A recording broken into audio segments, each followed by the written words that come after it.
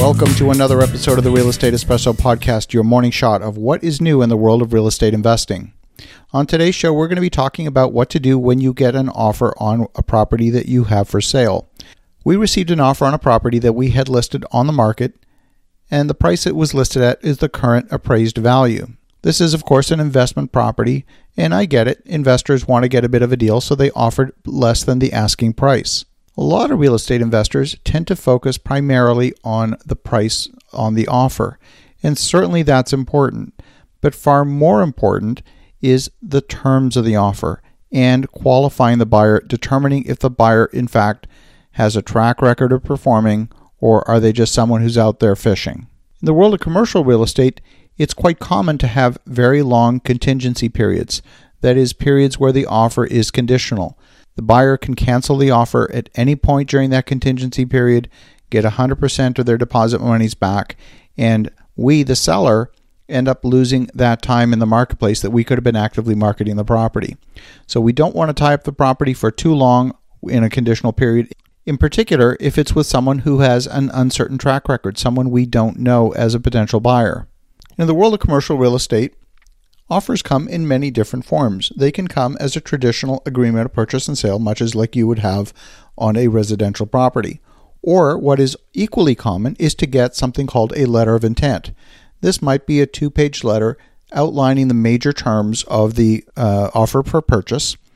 And at the end of it, it will say, if you're in agreement with this letter of intent, please sign the bottom and we will move towards a definitive agreement for purchase of the property. And then at that point, there would be a firm agreement of purchase and sale, but it's preceded by a letter of intent.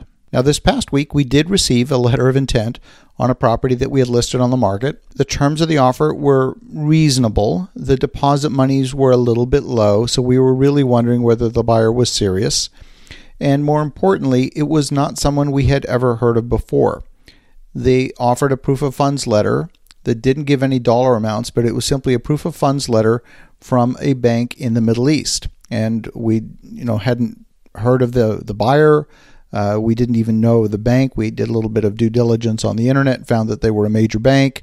But beyond that, we really didn't have a lot of information or any confidence that, in fact, the buyer was real or that they would perform. So we went back to the agent for the buyer and asked a bunch of questions. We asked who their lender was. We asked if they had purchased other property in the area. Try and get a sense for, is this someone who is going to perform? They clearly are not a resident buyer, and so a non-resident buyer is maybe less committed than someone who is deeply invested in that particular market. We did find out who the name of the lender was from the broker, and this is a lender that we're actually very familiar with. They're a lender on some of our other properties, so we actually went and spoke to the lender and asked the lender, is this someone you've done business with before? And without compromising the borrower's information, they were able to confirm, yes, this is someone they've done business with before and is someone who has quite a sizable portfolio. So that gave us a lot of comfort that this offer was real and that they were working in the area, because in this particular case, we're dealing with a local bank, not a large national bank, but a local bank. And so they would really only have properties in the local area. On the basis of that, we were able to produce a counteroffer, a slightly higher price, which they agreed to, slightly better terms in terms of conditional period and closing date. And finally, we also agreed on a higher deposit amount, split between a deposit on the offer and a larger second deposit on the waiving of conditions. And while the offer does have a conditional period, and of course the buyer can withdraw at any time during the conditional period, we actually have a lot of confidence that these are folks that are really interested in buying the property. They would not put the effort in if it weren't something they were going to move forward with. So we can feel comfortable with knowing that even though during that conditional period the property is essentially off the market, we're probably not going to be losing time because we're dealing with an unqualified buyer.